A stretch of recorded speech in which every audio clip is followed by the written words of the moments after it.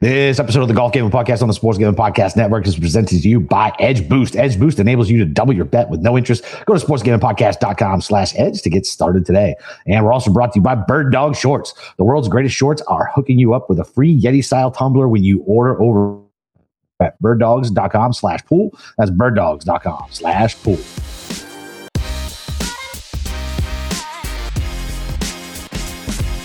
All right, DJs, welcome back. It's the U.S. Open DFS show. It's your boy, Boston Capper, with the god of golf himself, Steve Schirmer, and very special guest, Mr. Nagel's Bagels. Jeffrey, how are we doing, sir? I'm doing very well. Thank you very much, Boston Capper. Always nice to hear you introduce somebody as a very special guest, since you do it every single freaking week. But don't think I haven't heard that, by the way. Don't think I haven't heard that. I mean, listen, make sure I do it. I make sure I do it to you on purpose. I mean, I think you were our very first guest on this show anyways. So, I mean, you are actually a very special guest. It's a very special honor that you have. Well, when you call everybody a very special guest, it loses its luster. So, I'm watching. You're like the Don Rickles of the Golf Gambling Podcast, man. That's it. You're on constantly. And no one who listens to this podcast gets that reference. Johnny Carson was a very famous late night show host, guys. So I know Johnny Carson. I know you. I know because we're old. Of course, we know who Johnny Carson is. There you go. So it is U.S. Open week. So before we get kind of into this golf course, though, do you want to talk about a little bit what happened with final qualifying? With you went out to New Jersey and you were sweating your boy Andy Pope, and I was following all day, and he got the start and looked like he was hanging around. So you want to get into a little bit of what happened there? He made a birdie on 11, and I really thought I was going LACC. I thought he had it, man. I started getting texts. My brother was sending me screenshots of the leaderboard. He was tied for the lead. He was letting me know what Thor Bjornsson was doing or whatever, but he just needed to get into the top four. The day itself was a lot of fun. I was out there, first tee, 7 a.m., first one's off. Yeah. It was really cool. It's really cool to have a friend of yours be that good at golf. And no, it's just watch him play and navigate the round, and just the ability, the bounce back ability that you just don't see for regular people. If you make a sloppy bogey, then he comes back with 3 straight birdies. It's like, well, that's usually we throw our clubs into the pond. But it was the wheels kind of fell off at the end. It was a sloppy 3-putt on 15. I made a great par save on 16, and 17 was this like crazy impossible uphill par 3 that he didn't get on the green and made bogey there. So he had 2 bogeys in the last 4 holes. And we knew he needed a birdie on 18 from the fairway. He's like $180 out. He knocks it to 4 feet, and then he missed the putt. It was it was devastating. It was devastating, because if he makes that, he's probably going to be in a playoff. Mm-hmm. Which was anything can happen. Would have been nice to salvage a playoff. Yeah, but no, that was. I really felt. I felt for him. He felt bad for us, and I felt bad for him. My brother's texted me, knowing how selfish I am. He's like, "Listen, I know you're pissed, but like it's worse for him." And I'm like, "Yeah, I know it's worse for him." But it was such a fun ride, and we hung out that night, and it was great. But it was the experience itself. I had one foot. I was halfway onto Expedia booking my flight to go out there to LA. He was there. My dad's texting me, "Hey, is this on the Golf Channel? What time's it come on?" And I'm like, "I don't know, man. Like, I'm on the 14th hole, Dad. I don't know Golf Channel's program." He's like, "They're showing the memorial from yesterday." Yeah, sweet guy. But that was tough. Mm-hmm. But he's really good, and I don't know what his plan is now, if he's going to go. I know he's got the Florida Open next month. He won that last year. Maybe he can win it again. And I don't know if he's going to go to Q school in the fall. But it was a tough day. But it was really cool. Yeah. It was just almost made it. I'm sorry, I keep rambling. That's fine. Well, how's the vibe there? Like, do you get pretty good access as far as like how close can you get to the guys? Are there ropes up, or can you kind of just walk? Oh no, I was walking on the fairway. I was. Oh, that's cool. You were. I was the only, like, with that group for most of the morning, I was the only one there. There was another guy, maybe a member. Towards the end, he started to get a little bit of a crowd because he was towards the top of the leaderboard. But there was never any cameras or anything. Yeah. But it was, no, it's wide open. I saw Cameron Tringali with his stupid string and his rolled up socks on the putting green. And Jim Herman was there. And who else did we see? Yeah, there were a couple. I think it was Kelly Craft there. I think Kelly Craft. I ran into Kelly Craft in the men's room. That was fun. Barry Henson, talked to Barry Henson, and he ended up qualifying. Mm-hmm. And I was there with Christopher Powers. You guys know CP. So we were there. He talked to Thorne Bjornsson after the round. And yeah, it was cool to see these guys, but it was, it's a good vibe, and sitting there having lunch, and you see all these people coming through, and this guy, you can just tell like who's an athlete and who's not. And these college kids, it's a scene. It is quite the scene, but it was a little disappointing. I'm not going to lie. Mm-hmm. Yeah, I mean, I think that's on my bucket list to go to one of those qualifiers. Like maybe go like over to Ohio or something. Because I mean, it's kind of like a rich man's Corn Ferry Tour event. Those ones in Columbus or Toronto. So, and especially if you can get access like that and kind of walk the fairways, as long as you're not kind of a dick about anything. I mean, that's pretty cool to kind of walk side by side with everybody. So that's pretty good. All right, so why don't we transition to LACC? So you told me before the show that you might have a couple questions for me about the golf course. And Capper, if you have any other questions for me, I'm sure you maybe thought of a couple too. So fire away, Jeff. What's on your mind? My first question is based on what I'm hearing. As far as like the agronomy goes, it's California. They're in California, but I hear a lot of Bermuda grass, fairways and rough.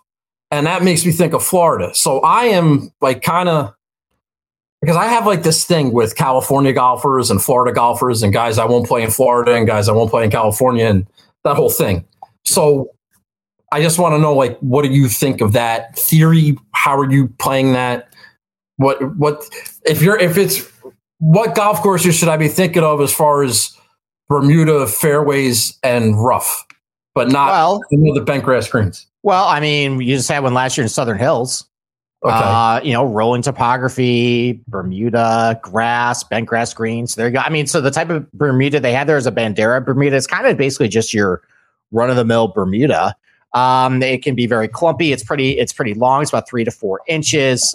There are runoff areas around the green. There's thick rough. But around the bunkers, though, it's actually a different grass. It's tall fescue to make it look a little more natural. That's definitely kind of gnarly. So these guys are going to be dealing like a lot of different types of agronomy this week as far as the tall fescue, if they're in there, the Bermuda. If they're down in the Barranca, it's just a bunch of maybe like weeds and plants and just like sandy soil. So, I mean, these guys, if they miss a green, they definitely have their work cut out for them. And yeah, off the fairways, there have been some spots where the USGA has grown in the rough a little bit. But for the most part, though, pretty wide corridors to operate. Some of the fairways are contoured in a way where if you hit the wrong side of it, it's going to go towards the other side and the wrong side. And we'll see if angles kind of matter as far as if you're on the wrong side of the fairway, that makes your approach shot a little more difficult. We've heard that story before. It hasn't really worked. But as far as agronomy goes, yeah, I think, I just looked at general, especially with around the green performance. I looked at Bermuda history, and I think that's a good reference point to go to this week. Okay. My next question. Okay. Can you hit it anywhere here? No. If you're a bomber, I mean, can you hit it anywhere? So you can't miss big for the most part. Right. That's kind of what I just talked about with this whole angles thing. So Jeff Shackelford was a big contributor to redoing this golf course, and he's big on angles. So they did try and recreate some of the greens where if you are on the wrong side of the fairway, you got to carry over a bunker or there's a pin position you can't get to. Now, the problem, though, with some of that is the USGA is going to run these greens pretty fast, and these greens aren't designed to run at a 13 centimeter and have a lot of these pin locations. So there could be situations where the USGA kind of loses pins as far as like, all right, they lose ideas and it doesn't matter what side of the fairway you're on. But, for example, though, the fifth fairway is like a 60-yard wide fairway. But if you hit it down the middle or to the right, it's going to roll all the way down towards the right into the rough. And at that point, you have trees you got to navigate with. You got to carry it over 2 deep bunkers. You just don't really have a lot of room to work with. But if you're on the left side of the fairway, up on the hill there, it's a flat lie. There's a bailout zone to the left there in case you do hit kind of a poor shot. So there are situations like that where you do have to be a little strategic off the tee to make sure you're in the correct spot. But for the most part, though, as long as you're in the short grass, and these guys are so good too, as long as you don't miss huge and you don't miss in the exact wrong spots, you should be okay. Okay. That's very interesting. Okay. My other questions are for specific players. So as we go through the board, I might drop them. All right, perfect. Why don't we take a quick break and then we'll start breaking down the board. Yeah. That's it, man. Well, listen, this episode is supported by Edge Boost. Edge Boost is the world's first bet now, pay later Visa card. Edge currently offers up to $2,500 in betting advances, which can be an extremely valuable tool. Imagine what you can do with an increased bankroll. Get down to some of your favorite futures without tying up your bankroll for months. Double down on your favorite bet that you like, and even use to create an awesome middle or even hedge, which we do not support on this podcast. No hedging. Edge Boost isn't some sleazy loan shark, as they charge 0 interest. Do you know any way you can access more money to place on your favorite bets without paying any interest? Edge Boost can also be a part of your responsible gambling plan, as you can set up daily, weekly, and monthly limits across all your betting accounts in one place. So support SGPN and grow your bankroll by going to sportsgamingpodcast.com/edge. That's sportsgamingpodcast.com/edge. You must be 21 or older. A problem gambling, call 1-800-GAMBLER. Okay. All right. Let's start breaking down the tiers, and let's do it a little differently. Well, not quite all that different, but let's start with the $10,000 range, and let's throw Rory in that too. He's at $9,900. We might as well include him in this discussion. Okay. So right now we got Scotty Scheffler at 11.4, John Rahm at 11.1, Brooks Koepka at 10.8, Patrick Cantlay 10.3, Victor Hovland a flat 10,000, and Rory McIlroy $9,900. Seems like ownership right now is definitely heavy on Scheffler for obvious reasons. He has been great tee to green. A lot of support on Hovland. People want to ride that wave. Maybe they missed out at Memorial. Maybe they got a little bit of FOMO, so they're trying to capture a little bit more magic. See if Hovland kind of keep it going. Jeff, why don't I kick it off to you? I guess, do you have any concerns between either Scheffler or Hovland as far as maybe the ownership might not be warranted, or do you think they're good chalk? Well, one of the guys I wanted to ask you about was Victor Hovland. I can't figure out these short game woes with this rough around the greens, like at a Bay Hill or a Memorial. But then also he performed quite well at St. Andrews. And I don't know what's going on around the greens at this particular golf course. I've seen him chip at Augusta, and it was ugly. And I don't want to be the guy that doesn't have faith in Victor Hovland, but I'm kind of the guy that doesn't have any faith in Victor Hovland. I played him at Colonial after the PGA, and everybody told me that was dumb. And of course, I don't know where he finished, like 16th. Yeah. And then, of course, he wins the following week. I don't know what's going on around the green here. It seems like it's a mixed bag. There's runoff areas and there's rough. Yeah. I just think that's going to get to him eventually. But from a DraftKings perspective, he'll be fine. He's a good enough player. He could top 10. I just don't know if he's going to win. And I think that's what you want when you're picking from this range. So I will probably fade the ownership in this spot. What do you think of that? Capper, where you go? I agree with you. So I'm the same way. Like, I definitely have FOMO for missing out because I had to go ahead and have a stupid heart attack. I didn't get any Hovland. But yeah, I mean, I'm with you, man. Like, my eyes tell me that it's the chipping's still not there. Like, if you look at what he did on, I think it was Sunday at Augusta, it was real bad. And even some of the shit he was doing Thursday through Saturday, it was like luck box type stuff. But Steve, tell me if I'm thinking about this right. Like, so he has problems with the tight lies, right? I feel like he can. Is it kind of all over? Well, so in my brain, it's tight lies. So here's the thing. if there's a situation where it's a tight lie, kind of like at St. Andrews or even at TPC Sawgrass where you can putt, then it's usually okay. Right. But for the most part, though, I mean, it seems like he's had a lot of problems with a lot of stuff, bunkers, tight lies. Now, it has gone a little better. It seems like he's gotten a little better from out of deep rough. But you're right. I mean, I think that is definitely a concern where there are going to be a lot of different styles of chipping you have to do this week. Now, even at the end of the day, he still gained slightly at Augusta National.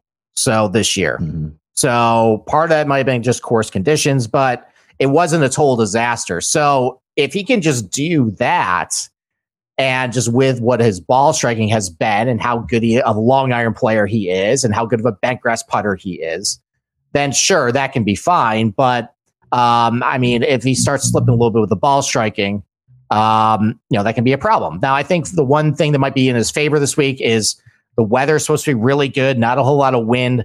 So far this week, it seems like the storyline about the golf course is how it's a little softer than they might have liked. Now, it might firm up as the week goes on. But I think that might play into Victor Hovland's favor. We kind of saw at Augusta National where he was really good in kind of calmer conditions. And then once the weather kind of turned, he suffered then because he wasn't hitting as many greens.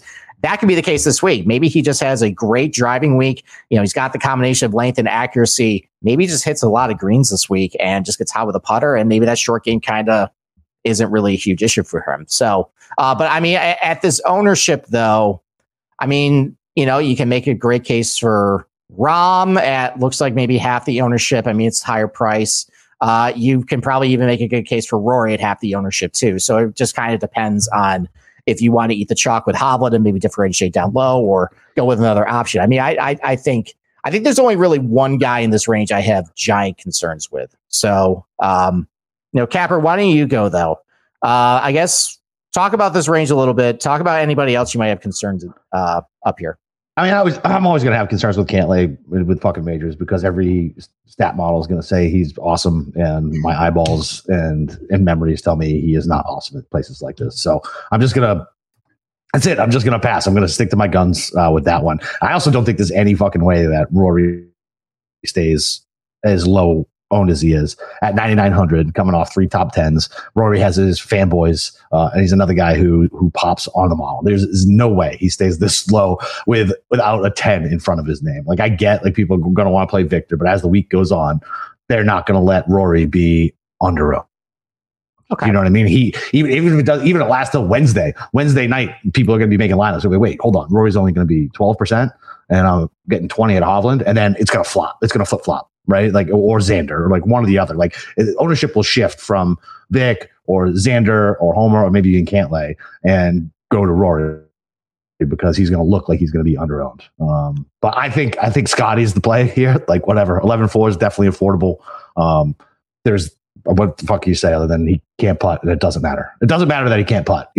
4 top 5s in a row. Like, if he's ridiculous what he's doing tee to green. It's fucking insane. And I'll take it. Like, I'll roll with the tee to green and see what he does on some. He likes putting at Augusta, so we'll see. There you go, Jeff. Is that the play for you? Is it Scotty Scheffler for you? I haven't decided. Can we talk about like Brooks Koepka and John Rahm for a second? Of course. I feel like they deserve some attention. So, like I talked about before with California versus Florida. Like, Rahm is, like, for some reason, notoriously hasn't been great in Florida, with the exception of maybe popping his head up at the Players one year. Mm-hmm. Is that do you think that might be an agronomy thing? Does that correlate here at all? Is there a case to be made? I don't think so, because the DP World Championship at Jumeirah Estates, that's all Bermuda. It's got all that puffy Bermuda there too. So I don't think it's an agronomy thing for him. And he's won Kapalua, and that's Bermuda too. Okay. So I don't think it's a Bermuda thing. It might just be, he doesn't really play a whole lot of Florida courses. He plays, the Players, which he blew one year. He actually was playing well through one round this year and then withdrew because he had the shits. Yep. Yes. I think he has like a top 10 at Innisbrook too. Yeah. He was first round. He was first round leader. Was it API? Yeah, actually he was. And then he kind of collapsed after that. Yep. So, yeah, it might have been a little bit of bad luck with him. And then as far as Koepka, because I know where you're going with this, is the California thing with Koepka, because he's on record saying he doesn't really like California courses. Yep. Is that where you're going with that? I wasn't going with that. It's just that we hadn't talked about it, and he seems to be like the guy that you guys were talking about ownership before. I just thought that Brooks would be the more popular. It doesn't seem. I'm not getting the impression from you guys that he is, and I wanted to know what you thought about that. Are you in on Brooks this week? Are you guys not on Brooks? Or I mean, my thing is I can't. Yeah, so my thing is I can't play them all, right? So if I'm going to start a majority of my lineups with Scotty, going Scotty Brooks makes life very, very difficult. Okay. To like my builds. So probably not. Like I'll probably skip him in Cantlay, and I'll probably just have a mixture of the two big dogs. And I'll skip Cantlay because I don't think he can do it. And look, it's not that I don't think Brooks can win. He absolutely can win. He's you know what I mean? Like he just won the PGA. He's obviously in good form. This should be a good course for him, in theory. I don't think so. Steve, you talked about it, but I think it's because he doesn't like POA, right? Isn't that why he didn't like California? Because he doesn't like Kikuyu. He like Kikuyu. That's it. Because so he didn't really like Torrey Pines, and he didn't really like Riviera. Although at the U.S. Open, Torrey Pines, he almost. He finished fourth, right? Yeah, exactly. Right. And I think that just goes to show how good he is in U.S. Opens. I mean, like you throw him in kind of any different style course. I mean, he contended at Pebble Beach. He won Erin Hills. He won Shinnecock. So, and that actually those are two golf courses I used this week to kind of compare to what we might see as far as a lot of elevation changes, uneven lies, rolling topography. And that's kind of on the extremes too, where Erin Hills is really slow, soft, receptive, where if the golf course is kind of playing a little slower, it might be turned into that. Or if it just gets crazy baked out and firm and fast, that's Shinnecock. And that also had kind of wide fairways and rolling topography and really tough up and downs, kind of like what you're going to see this week. Different agronomy, but he's a Florida guy. He's won on a Bermuda golf course before. Does really well down in Florida when he's down there as well. So you know what, I'm fine with Brooks. It's Brooks Koepka at the U.S. Open, and he's got low ownership. So I don't see any reason why he won't do well this week. I don't think he's going to stay low on. Same thing with Rory. Like it's only, what is it, Monday night, 9:00? Like, yeah, I don't think so. Especially because people who are going to have FOMO who didn't get him at 40 to 1 or 50 to 1 or whatever, and now they're going to have to eat a fucking 12 to 1, bet him outright. No, they're going to. Well, that's what I thought was happening. That's what I thought was happening at the PGA. And that's why I was like, God, everyone's betting Brooks now because he's back and everything. And so, like, he's not going to win. But now it's like, I don't know. Now the number's too low. But I don't even know how much golf this guy's been playing since he won. He's got the Panthers in the playoffs, and I don't know what he's doing. And I've been wrong about Brooks for like 4 years. And my brother wants to bet him. I know nobody cares about that, but like if like more people are getting in on him now, because it's just not that easy. I'm having a hard time. I don't know what to do with him. I have one more question. I'm sorry. Can I say one last thing about Brooks before you get to your next question? Yeah. So about that outright, because I looked into it too. All his majors he played the week before. So he's had 2 weeks off at this point. Mm-hmm. So take that for what you may. So maybe it's just a top 10 for him. Maybe it's a top 15 finish. But I think there is something to, and then why I liked him a lot at the PGA, and I wish I just had stones and bet him. Yeah, thanks, dude. Was because I remember, because people were saying, oh, well, what's this comparison to Tulsa to what he's going to go to Oak Hill? And I remember, well, he finished like top 5 at Trinity Forest, then went to Bethpage Black the next week. We're all saying, oh, he looks good. He looks ready. Yeah. So I do think, though, him having the week before, kind of like having that, cruise control 65 on Sundays, seeing like, all right, where all systems go. I like seeing that. The fact I didn't see that this time, I didn't bet him outright, but I think just how this golf course is set up, he'll be just fine. Yeah. All right. You used to have a thing with Cantlay about Bermuda fairways, I believe, or Bermuda everything, kind of. Okay.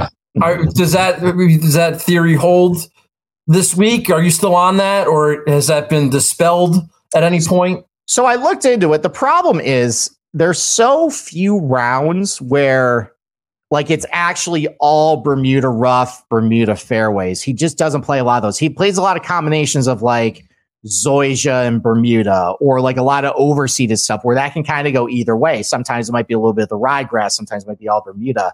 I wanted to see how we did at the President's Cup as far as like around the green. And unfortunately, they took all that shot link data off their website, which kind of sucked.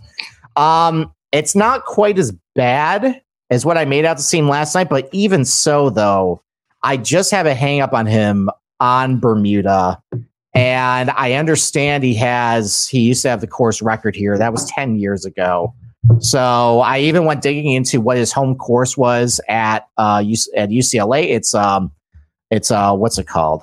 I forget what it is, but it's the one that OJ was a member of. Where he was looking for Brentwood Country Club, and it's Kikuyu though. So that didn't even help me either.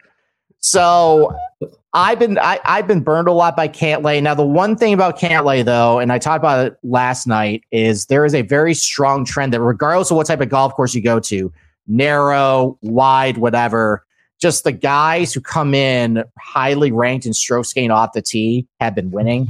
Like even last year, Fitzpatrick was 10th coming in, Rahm was 3rd, Bryson was 1st, Woodland was 11th, DJ was 3rd, Spieth was even 12th. And Cantlay's sitting right in that top 12 there. And there's been a lot of guys and winners of the U.S. Open who have been inside the top 12 and strokes gained off tee coming in. So that's kind of scary. I'm just going to auto fade that. But I'm going to stick to my guns. It worked last year at Southern Hills. We have the same agronomy there. Okay. So I'm just going to keep going with it. All right. Thank you. Okay. All right. I like it. Any other comments with a $10,000 range or?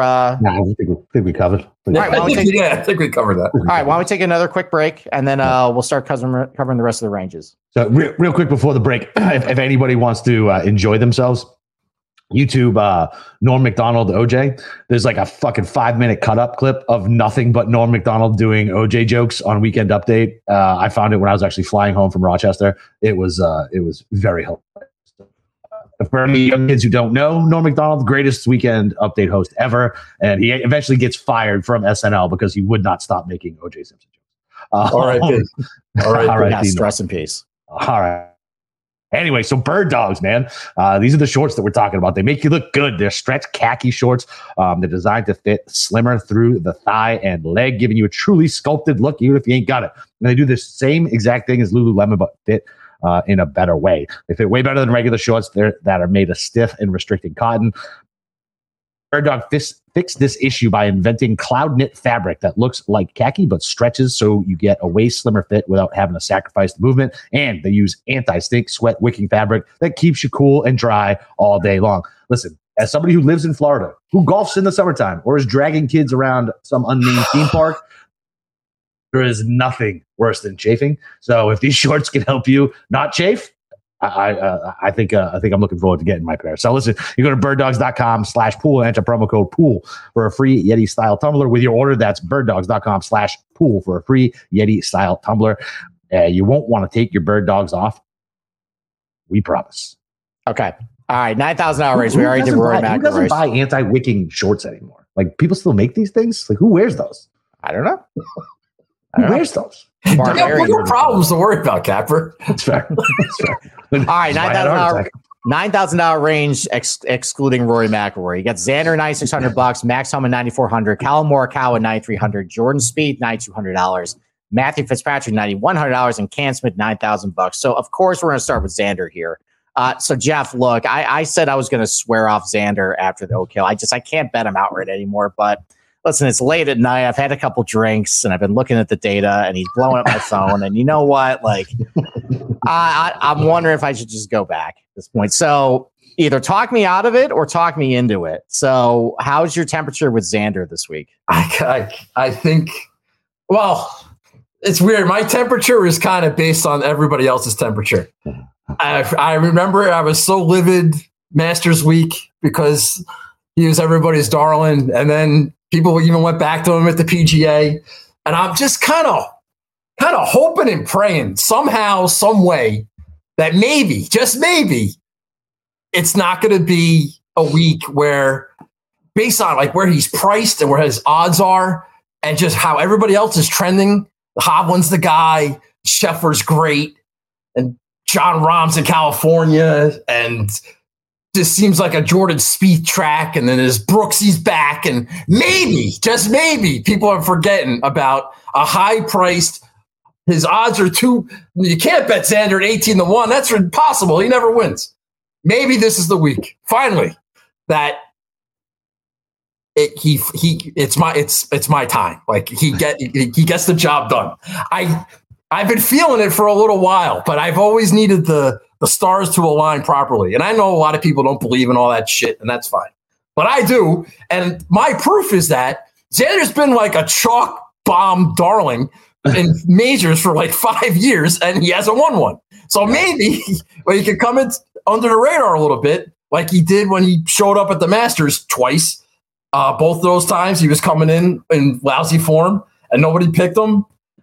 I'm hoping. Guy's been great at the U.S. Open. He's got great form in this tournament. I don't know if it's going to play like a traditional U.S. Open, but yeah, he's going to be in my lineups. We'll probably start a few lineups with him there, and I'm hoping people go somewhere else. They're sick of Xander.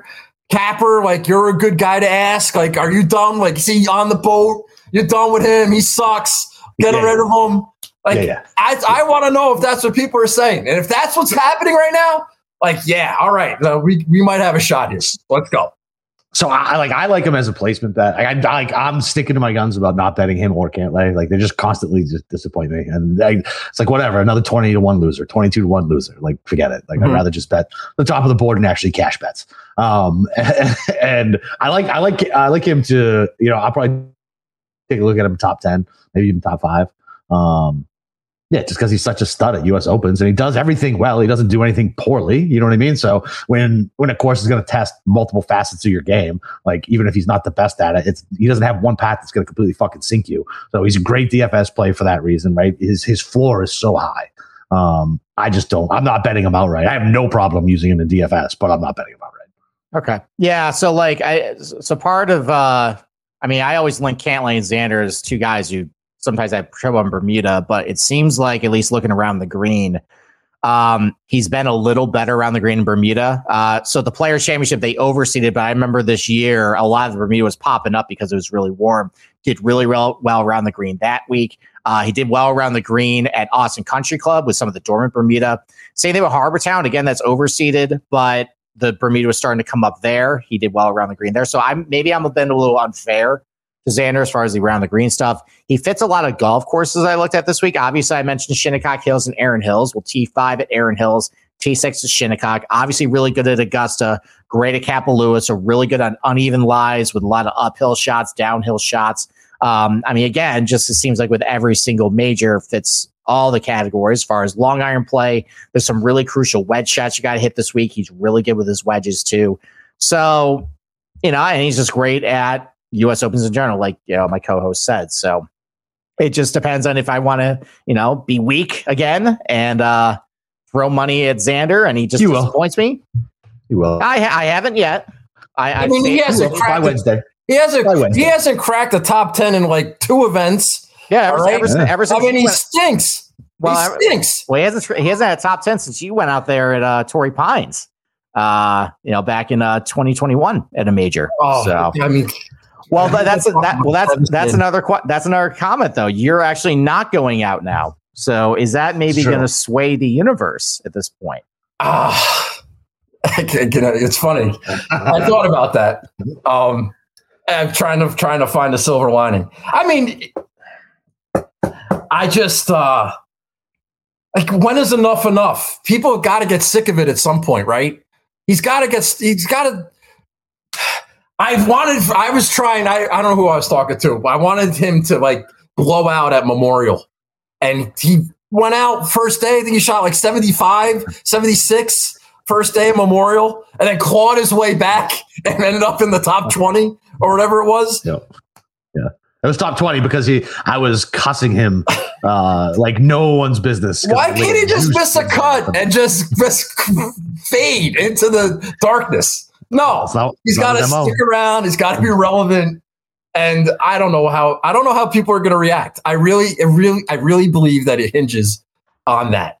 I've been waiting for him to win a U.S. Open or win a Masters, but it's got to be the stars have to align. There's a lot of good players, but yeah, Steve, I think you should do it.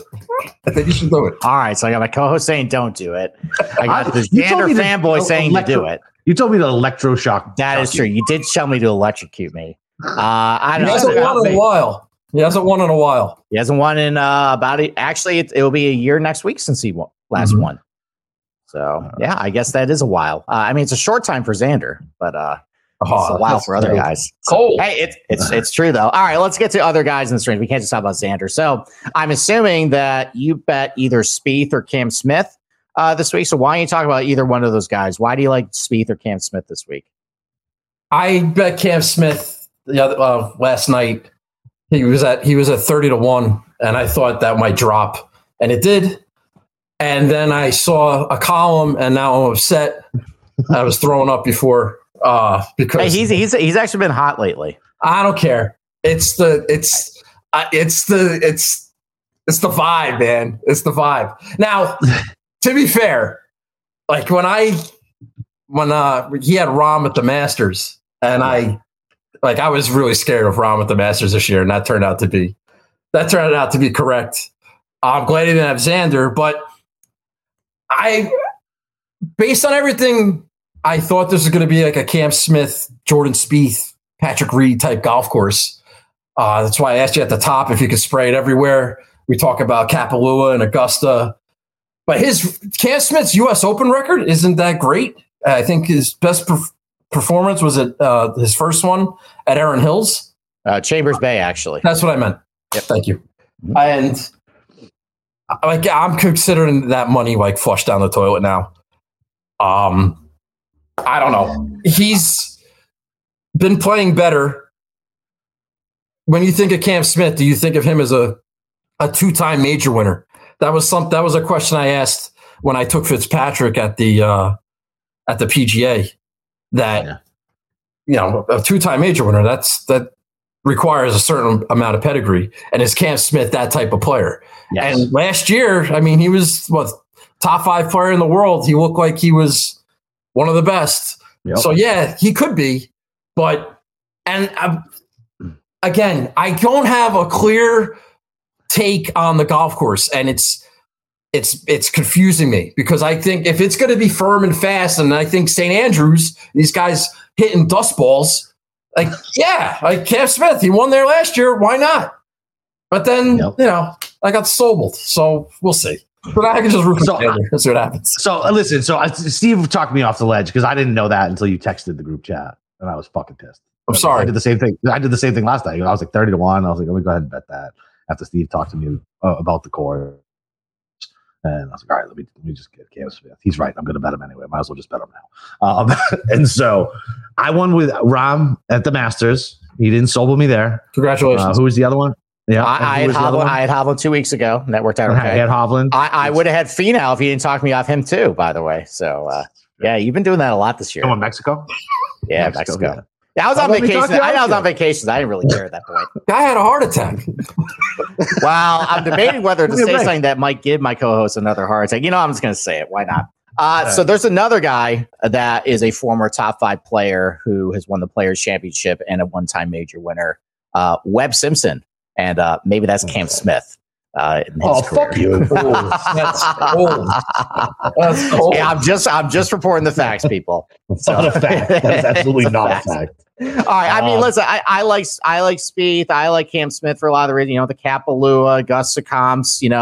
Around the green play is going to be really important. If it plays really firm, I think that's going to be to their benefit. And even that U.S. Open you brought up, Jeff, that Chambers Bay, there is a little bit of that in this piece of property where they're going to be kind of flexible with the tee boxes.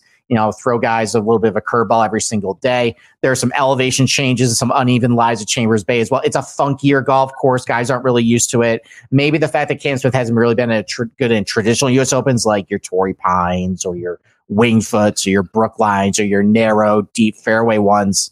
Maybe a little wider corridors, a little different style of golf might be a little better for him. So I like both this week. Listen, even if they don't win, they can definitely contend. What's ownership looking like in that range? So right now, Xander is actually the big popular guy. Oh, come on. Yeah. Rory right above him? That doesn't make any sense. Rory is sandwiched between Mega Chalk Hovland, Mega Chalk Xander, And then honestly, there's not really a whole lot of ownership below him. Spieth is about 15%. Cam Smith is sub 10% right now. Home is about 10%. Cal Morikawa is about 11%. It's all basically Xander and then kind of contrarians after that. So I guess why don't we talk about the other four guys in this range and capital? Let's talk about Morikawa. Okay, let's talk about Morikawa then. Go first. He was three shots get off? Closer to the mic, by the way. Sorry. So he was 2 or 3 shots off, right? When he drew. Yes. Right. So playing well. Better. Yeah. Back spasms aren't like a thing you got to worry about. Like that shit happens to me. Like when I'm pick up the yad wrong. You know what I mean? Like it's not like a recurring injury. You just had a heart attack. We're going to compare your physical condition to Colin Morikawa. That's fair. Well, listen, but I'm saying like, so back spasms aren't like a recurring thing. It's not like a pulled hammy. You know what I mean? Like it's not like it's not lingering. Now it can come back at any point, but he was playing well. If it's going to be playing, they can run the ball on the ground like he did at the Open. Like, I don't hate it for a contrarian play. Maybe a better bet so he doesn't sink all of your shit, but I don't mind. What is this argument right now? It's just a contrarian play. Like if he's not going to get any ownership, like because they get off his injury. You said last night he sucks. You said for the last 3 months fake wins, and you brought up that Open championship that wasn't even a real Open according to you, running the ball on the ground. It was pillow soft that week. I know there was no wins, and I had a Louis ticket that. I think you did. And I did. Louis should have won that fucking thing. You're right. Like I think I'm just looking at it like, is anybody going to play him though? You know what I mean? Like I don't know. All right, you guys want to know why Morikawa is going to win? Because this was my plan to bet Morikawa for 3 months, and then he got the back injury, and I'm like, you know what? I definitely can't. After getting punched in the face by Morikawa for the last 3 months, and I mean, I get it, the elite iron play, but there's a lot of holes in his game too. As far as I don't really, it doesn't seem like he trusts where the driver's going the last couple of months. I've seen a lot of tee shots where he hits it, and then the driver just kind of goes to the side and he just kind of watches it sails away. And between some of the struggles around the green, I don't know. I think I'm out of Morikawa. I think the back injury is just the cherry on top for me to kind of stay away. Yeah, I mean, I like Colin more than anybody. I can't get there. I would more rather make a case for Homa popping than I would Morikawa if you're looking for a contrarian play. Yeah. Do you think Homa's going to stay contrarian though? He's going to catch steam. California narrative. Play him in California. Holds the course record here. Like he's not going to stay long. Morikawa doesn't have a California narrative. No, he does. But which one's fresher in everybody's brain? I think they're equally fresh. I don't think so. Max Homa is like. I mean, think about he's been a darling over the past year. But he's been shitty in majors, and I don't think he's going to be very popular. But if I'm just comparing those two players, I was on. Listen, maybe I'm just doing it out of spite, but I was on Max at the Masters, and he kind of got a bad draw. And then I was on him again at the PGA because I was like, you know what? He got a bad draw at the Masters. And then at the PGA, then he was sneezing and sniffing and had allergy attacks during his press conference. And he got beat by pollen at the PGA. And now he's back in California. So maybe it might be a little bit, and maybe he's a little more under the radar this time.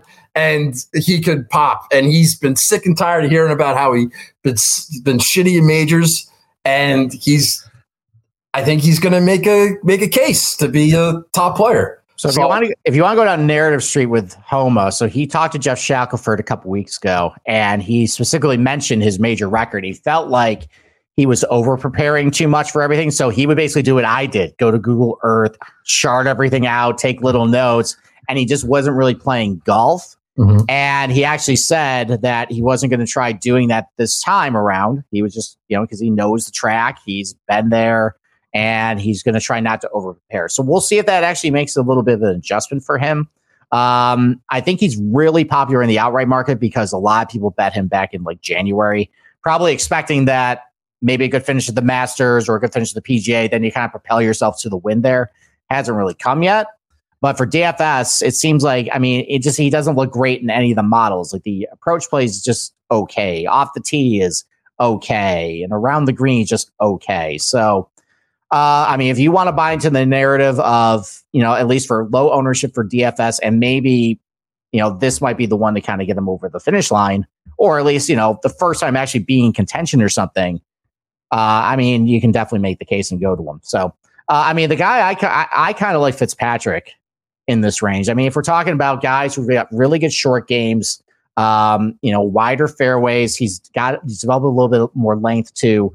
I think he did well at Aaron Hills a couple of years ago, and he's really good on Bermuda, scrambling off of it. Great bentgrass putter, doesn't bogey a lot of holes either. So, and he's not drawing a whole lot of ownership either. He's sitting at about 10% right now. So, I think you make a case for a lot of those guys other than Xander. Going contrarian in the $9,000 range. Capper, you got any other comments, or you want to move on? Yeah, we can move on. We're kind of running late. I'm fine with Homa, man. Like, I just don't think he's going to stay that low owned. But yeah, I mean, yeah, I'm fine with it. I just don't like Fitz. It makes sense that he should play well here because I hate him. You do.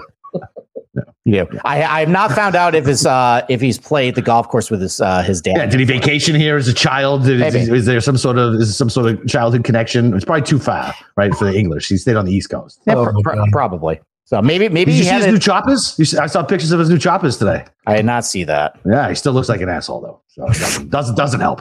Help. Still looks like a prick. All right, $8,000 range. So it looks like a lot of the ownership is going towards Terrell Hatton for obvious reasons. He looks great in everybody's stat model. A lot of ownership is going to Hideki. Yeah. And that's really about it. So, Jeff, why don't you start with you? How about a couple guys you like down in this range? In here? I don't really like this range a lot. I'm not going to lie. I figured that the chalk would be Hatton and Hideki. And you guys know me. I love Hideki. But yep. I'm not going to mess around there. I kind of like Shane Lowry a little bit, sitting there at 8,500. And what about and also Tony Finau might be Lowry. It's so painful, man. He can't fucking putt. Like he's been good though in the last couple of majors. Let's see. I got some data here. You got the PGA. He was 12th. Last three majors: 21st, 16th, and 12th. Firm and fast. If it ends up that way. I just think, and he wasn't great at the Canadian Open. I didn't think he was going to be great at the Canadian Open, but I just, if it plays the way I think it's going to play, and it's like an ownership pivot based on Hatton and Hideki, I think I take a shot with Shane Lowry. But again, I'm not in love with this range, but if I end up here, I think that's where I would go. And also I'm looking at Finau because I think he's going a little ignored since he hasn't been great since he won, and I think it's time. He had a stretch of majors a couple of years ago where he was top 10 almost every major, and he hasn't had a top 10 major in a while. And I think we're going, strokes gained, he's due. I think he's gonna play well. So I'm going Finau if he's under the radar and Lowry.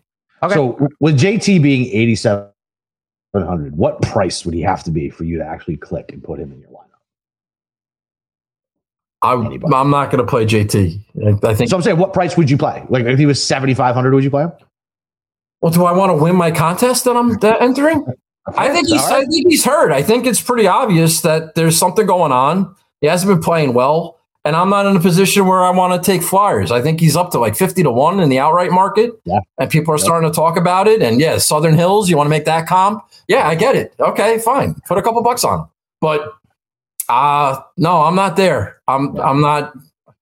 I don't like the $8,000 range. I don't like Sung Jae and Burn. Like all these. I like guys at the top. I'm probably going to skip and end up in the sevens a little bit, and that's how I'm building.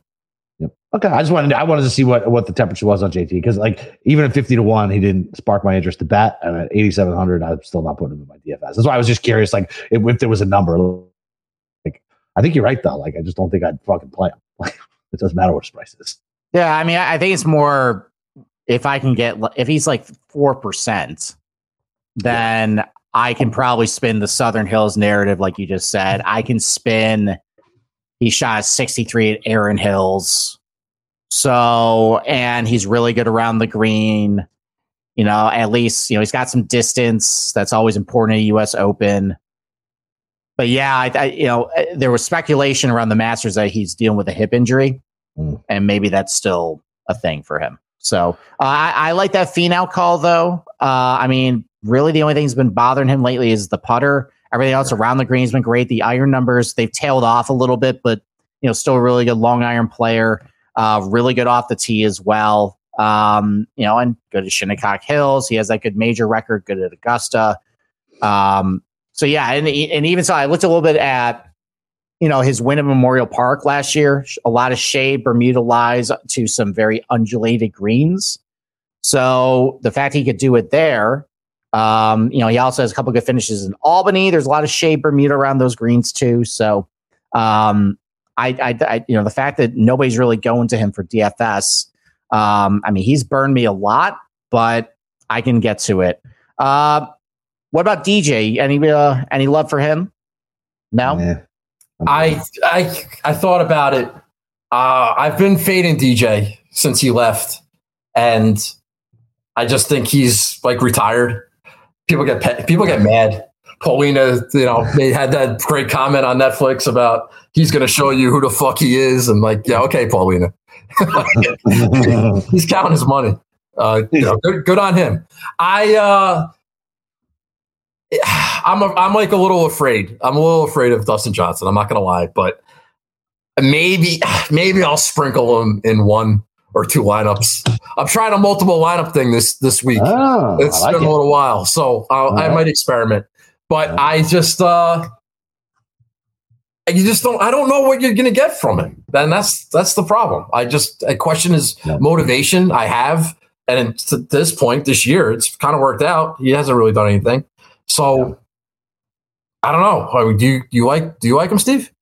I mean, not really. The live results have been kind of uninspiring. I also had some positionals on him at the Masters and the PGA, just thinking, okay, he's just going to turn it on. And he walked through the whole thing. You can make Shinnecock comparisons with him. You can make Augusta comparisons with him. You can make, Riviera is a very low-hanging fruit. I don't see a ton of Riviera in this place other than George Thomas designed it. But you can make that case too.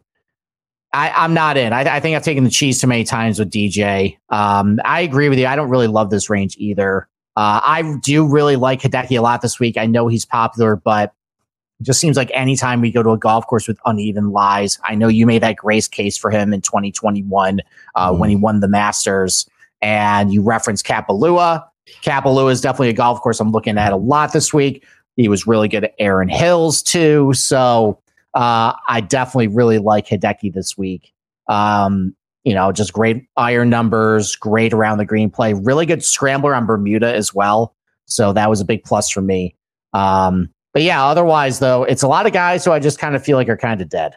Sung Jae, Burns, Jason Day got his win. He might be dead. Cam Young might be dead. JT might be dead. DJ might be dead. So, one of those guys are going to pop, though. Oh, yeah. I guess of Sung Jae, Burns, Jason Day, Cam Young, who's going to pop this week? Give me Burns. You want Burns? Okay. I'm with you, Capper. That's what I would have said. I think I want Sung Jae. I think he's too much of a knucklehead. If this is like a thinking man's golf course, he's just going to fire at the pin. He's going to have a three wood out of the fucking bunker. You're so right. I mean, he's good on uneven lies, though. He's pretty good on Bermuda. He makes so many dumb decisions, bro. I know he makes a lot of dumb decisions, but I think he hit it. I know he sucked at Memorial, I think, a couple weeks ago. But he finally hit his irons a little better. So maybe things are kind of starting to figure out with him. He didn't play in Korea last week or anything? No, he did not play in Korea to wreck his schedule there. I don't know what the hell that was about. Win. I had no idea. I was looking at his page on Tuesday. I'm like, what the hell is he doing in Korea last week? Exactly. So, all right. $7,000 raise. Capper, why don't we start with you, actually? So, okay. Talk about a couple guys above $7,500 you like a lot. So Keegan. obviously. Off the tee, long and straight. Good long iron player, good around the green. The aim point putting has really improved. I should just record that and then just play that as a sound drop for every time we mention Keegan, because you say the exact same thing, no matter if it's Harbortown or if it's Wingfoot. You're going to say the exact same thing about Keegan every single time. So I mean that's fair. I mean, listen, you tell no lies. But no, I do like him here. I mean, obviously last year was like a home game for him, in Boston, but he played really well there. Thought he actually had a chance. I mean, his approach numbers have been kind of falling off a little bit, but I don't know. Like, I'm fine with him at 7,600. He can score, and he's not as bad as putter as he used to be. And he's going to be like really low owned, which is fine because Ricky's going to take all that ownership. Bryson's taking a ton of ownership. So is Justin Rose. So I like Justin Rose. Like he always seems like he can compete in this. Did good in Canada. Did good up in Rochester. Definitely a first round leader bet for me. But yeah, Rosie has been playing really well. He's uber chalk too, though, so it just depends on how you're going to do your lineup build. But those are the two guys I like above 75. Okay. All right. Let me tee something up for Jeff here. Patrick Reed. He's at 7,500. Yeah. Well, I was going to tee up Patrick Reed because I know I like him too. But so Bryson has a lot of ownership. Tell me exactly why that is bad chalk. And I know the answer, but I want you to say it. Elevation changes, man. Yes. He's got all his irons all his wedges, everything's the same length, and he struggles. He struggles with these elevation changes. The proof is in the pudding. It's been proven over time. It is not a cockamamie take. Now, I can't claim full, complete ownership of that. I heard Andy Johnson talk about this a long time ago, and that's why I never like him at Augusta. That's why even at a track like Kapalua, where you could bomb it everywhere, it's not a good scene for him. And uphill, downhill, side hill, he seems to struggle with that. And until proven otherwise, and Steve, I'm so glad that you remember that you brought it up, because I knew he was going to be popular this week, and I knew I had this take in my back pocket. Like, God, that's a mistake. Don't play Bryson this week. Just like Jason Day at the PGA, I said, no, it's going to be cold. It's going to be rain. You don't play Jason Day or at Augusta. Maybe it was Augusta, but the weather was going to be a problem. Don't play Day. Don't play Cantlay. It's going to be cold. Sometimes just wait until they prove you're wrong, and then just die on that hill until otherwise. Yeah, so love it. I'm not playing Bryson. I like Justin Rose. I do like Patrick Reed. Mm-hmm. You said Ricky's very popular. He's a big chalky guy in that. Yeah, he's the most popular guy in that range. He is. We'll see if there's a lot of public money doing this stuff, so he'll probably be high owned. But he does have a lot of stuff you're looking for this week too. But yeah, he definitely is drawn. Unfortunately, all the guys I really like in this range are highly owned. Adam Scott, Ricky Fowler, Justin Rose. Even Reed's drawing double-digit ownership right now too, and I really like. Those are the four guys I have written down. Yeah. Wyndham Clark is also drawing a lot of ownership just because his ball striking numbers are really good, and his around the green numbers are decent. He's a good bentgrass putter. He's Andercurse though, so that's not great. Which was weird. That's not great. All right, why don't we transition? Told me that shit before the show. I was like, what? All right. Why don't we go under $7,500? Jeff, is there anybody you like down in this range? All right. I looked at I got three guys here that I'm looking at. I like Minwoo Lee a little bit. I think that he's been playing okay. He was good in his last major. I like Ryan Fox. Me and my brother, we both like to play Ryan Fox lately, and he's been good in the majors. And Steve, we have to talk about Phil Mickelson. Or Capra. We need to talk about Phil Mickelson. Why? Do you think? Okay, just think about it. All right, just think about it.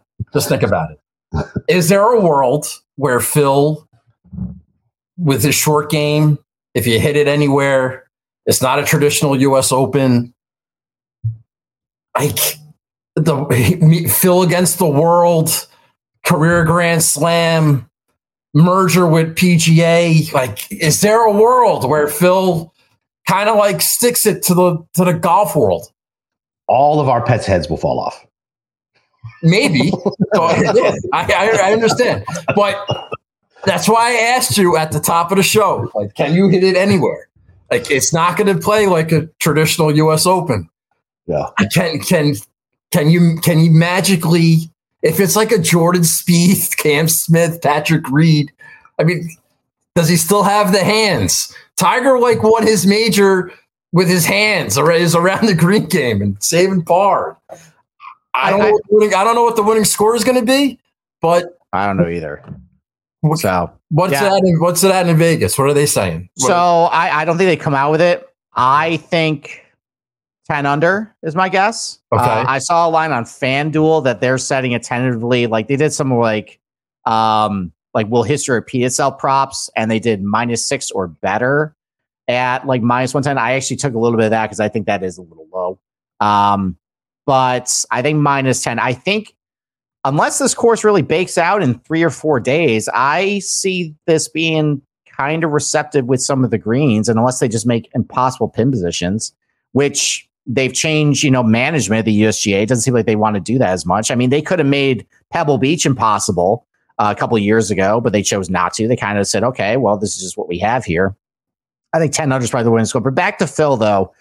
So I think this is the key difference. He did great at the Masters, but anytime you talk about the Masters, he comes back, he's like, oh, why just, if I miss it over there, I know where to miss it, basically. Mm-hmm. And while it is wide fairways, there are places where you don't want to miss. It takes birdie basically out of the question. It makes par kind of difficult. And there are places around the green where you can't miss either.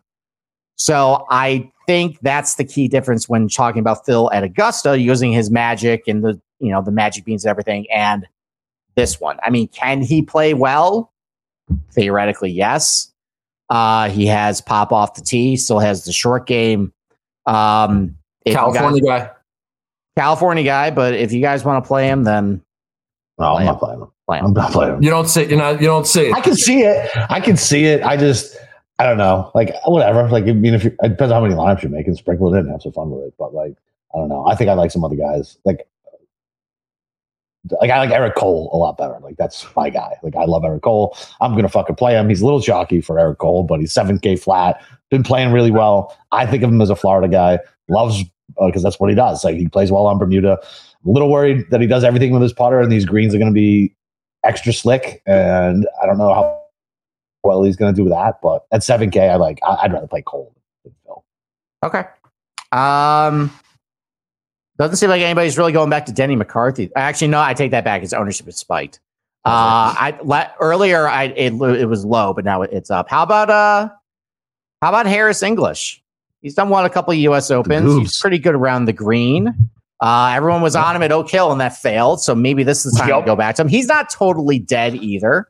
A third at Quail Hollow. Those are tough conditions. T12 at Colonial, that was really firm. T2 at Bay Hill. So in some tougher conditions, he's done pretty well this year. So, and he's drawn, I think, 5% ownership right now. That's not a bad play. Russell Henley does pretty well in U.S. Opens. I mean, he was, 54-hole leader at Torrey Pines. He did well at Shinnecock a couple years ago, too. He had a 16th Memorial, 16th Charles Schwab. I mean, he's playing good lately, and no one's really on him. It's about, I think, 7% ownership right now. No.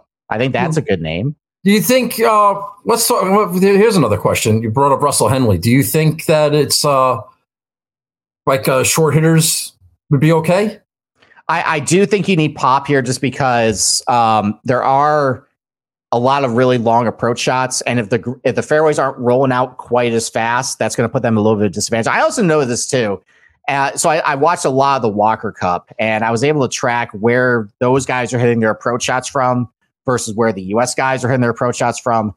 And yeah, hindsight's 2020. The U.S. was stacked, and the British guys had a bunch of bums. But at that point, they were all amateurs at that point.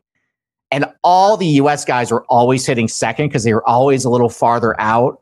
And the GBI team they had like 200, 215, 220 to a lot of these greens. and we're always just leaving it short or leaving it in a bad place. So I worry about with a little bit of a shorter hitter, how big of a ceiling he might have.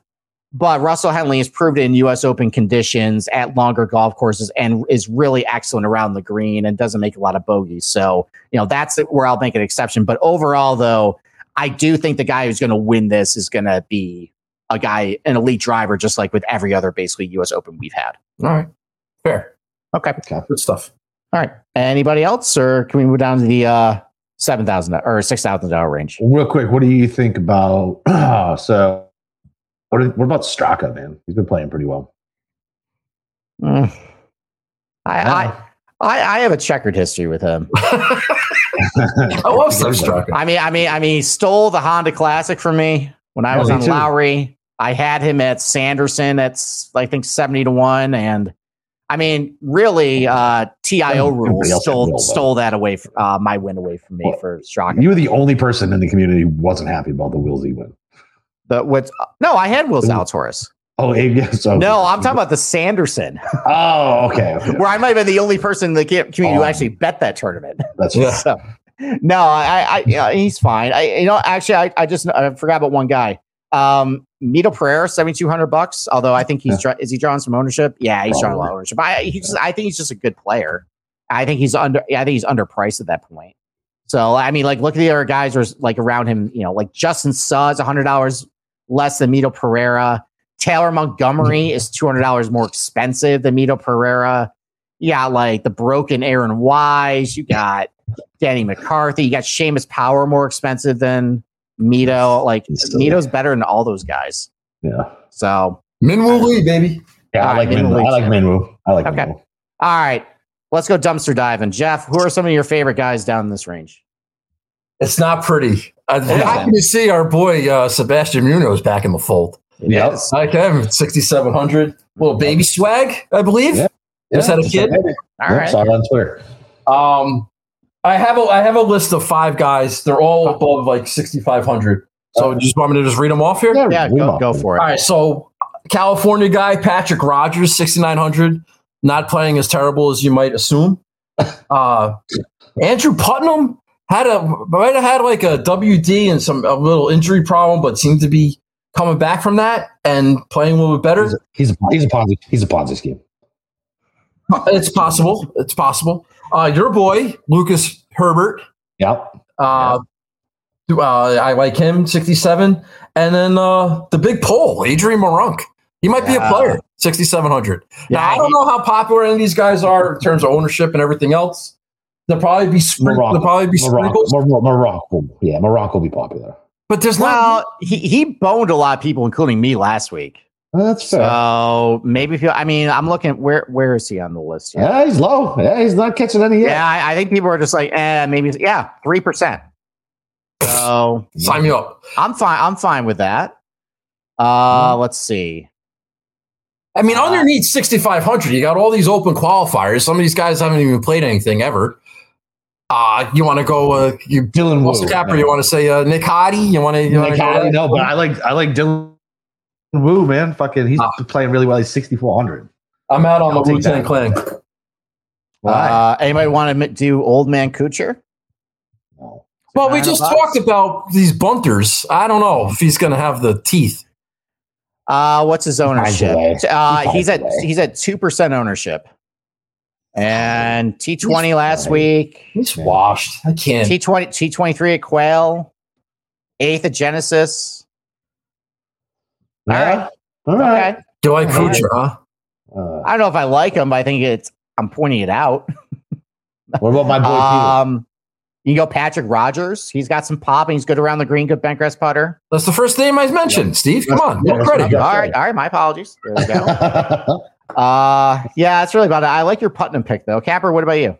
I like Kitayama. Of course you do. Yeah, because, we'll do whatever. He's 6,800. He won fucking like 2 months ago. Like, he's better than Adam Svensson and Joel Dahman. Like, I can't believe you had a heart attack. I really can't. You're so calm. Capper, just relax, man. You're talking about Kurt Kitayama. Just relax. It's okay. not that easy, man. I try to explain that. Like, I don't want to be built this way. I just am. Like, it is what it is. Peters, 68. Any thoughts on him? Well, I looked at him. It's a good call. He just WD. He just withdrew from the DC Live event after 2 rounds, and I don't know what that means. I don't either. And he's been pretty bad over on Live. Yeah, but who cares? It might not matter. I think it matters a little more than what people think. I mean, they're still playing golf at the end of the day. They still get mad if they hit bad shots. Especially Peters gets really mad.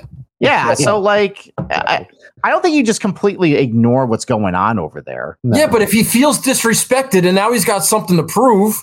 Does he still feel disrespected? I don't know. He got paid. What if he does? That's my point. All right. What's his price?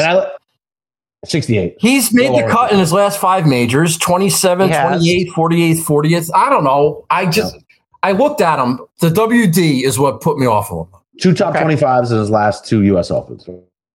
Right, so I had 1 at Brookline and then not 21, but 20. He's a really good player. He is a good player. So, I do like Dylon Wu at 6,400. Like, I just think that's a misprice. Like,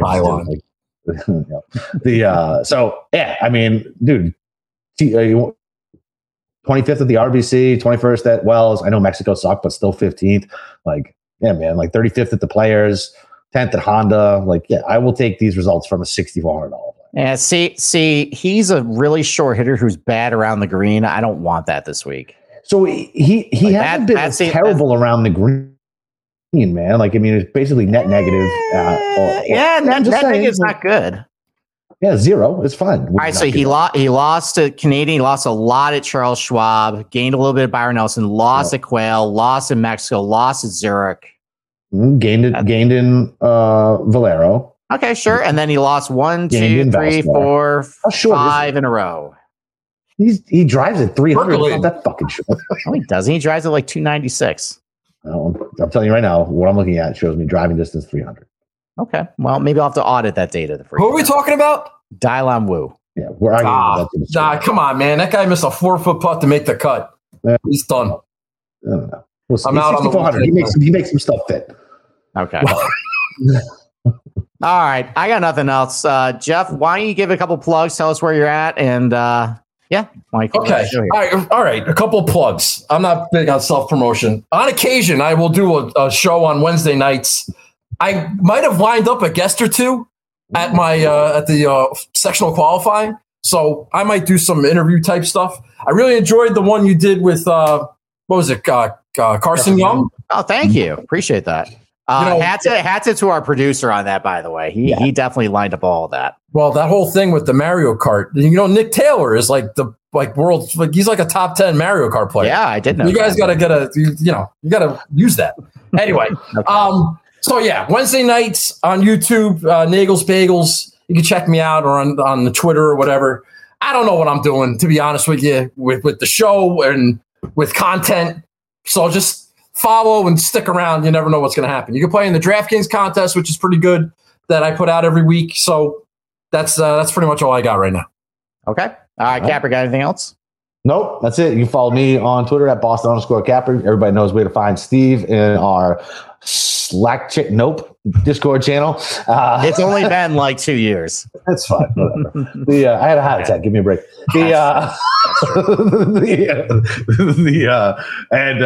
Listen, if you haven't checked out Steve's his video preview, it's like 2 hours long.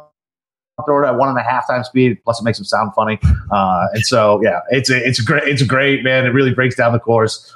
Shows you all the different types of angles. Really good job on that. And then tomorrow night we got Pamela Maldonado, and then we're doing the Mothership tomorrow night too. Yep, at I think 10 o'clock. Mothership tomorrow night, and then we are interviewing. I think Jeff Benson of Circa. Jeff Benson. Yep. Yeah, Jeff Benson on Wednesday night. We're doing Jeff Benson of Circa. He runs their operations side, so we can talk about conspiracies, and I'm going to ask him why they constantly put 20 guys underneath 30-1 and how that's fair to us, and see what he likes. So other than that, you can look forward to that type of shit. And once again, thank you to our very, very special guest, Jeff. Thanks for having me, guys. I appreciate it. Yeah. Other than that, let's go, baby. It's fucking Major Week.